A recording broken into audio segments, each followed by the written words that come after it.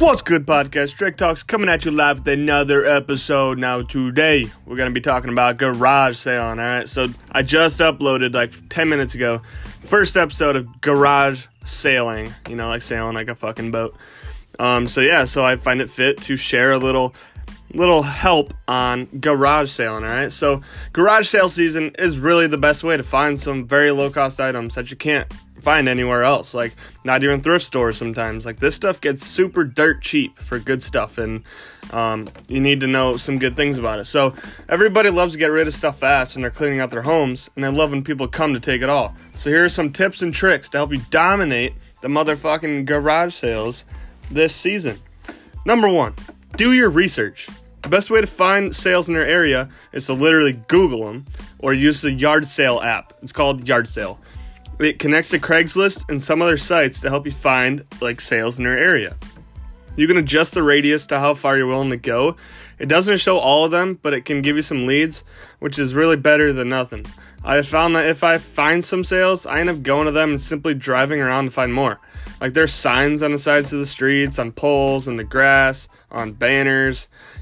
People want you to come get their stuff, and they will do their best to help you find them easy because, they want people there. And so they'll do the best they can to get you there.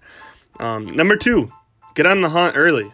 Garage sales tend to start very early. And when you get some people, they sometimes start at 6 a.m. For the most part, it's going to be 8 a.m., but you never know. So Fridays have become more popular, at least in my area, to start garage sales. So they usually do Friday and then go into Saturday. So they tend to start around 8 a.m., but sometimes you can get there 30 minutes earlier to beat the crowd, and you can catch them setting up, or they're already, ready to go and they're waiting. So you can get first dibs, and usually they're like, yeah, come on in. And you can get first dibs while they're pulling out stuff or setting up tables. It's super nice. The thing with garage selling is that when stuff's gone, they don't restock like a thrift store or like a retail store. You've got to beat everybody. So time's money, and you got to be quick. And that goes into number 3. Be efficient with your time. Map a route beforehand if you can, If you're driving around going sale to sale, that's fine too. But like I said, you've got to be quick. Don't spend too much time at one sale since other people are at the other sales buying stuff as well, It's almost like you get that FOMO, the fear of missing out. You're like, oh shit, I'm here, someone else is at the other one getting stuff, and you just feel that urge, but you got to be quick. Try to be as quick as you can, but also be efficient. If you don't see much, don't waste your time. Just move on to the next one.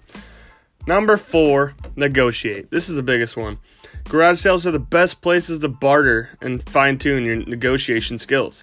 Bartering in person is such a good skill to have when it comes to being a great businessman or businesswoman. It's easy doing it on eBay or Poshmark. You just send offers back and forth. But in person, you get them emotions running, you get different people. Remember what I said about them wanting to take your junk? They're selling it for a reason. They don't want it. Try getting them to lower their prices and be as tough as you'd like. If you want to be super tough and rigid, go right ahead. People might be offended, but you just got to be ready for that. Some people will cave in easily as they simply don't care about the money. They just want stuff out of their home. Big things shit, I don't even, just take it, Some people are just just $1? Yeah, sure, whatever. They don't want it. Other people, they'll be looking for the money, and they can be tough, but this is where you can hone in on your skills. You got to really talk to them people.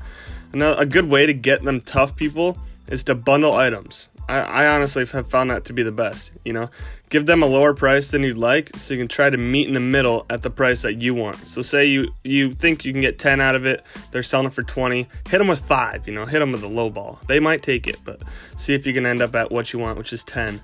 That way it feels like both parties won the battle. Plus it's fun to get into it, get going back and forth with these people. And finally, tip number 5, just have fun doing it. You're going to find some crazy stuff out there.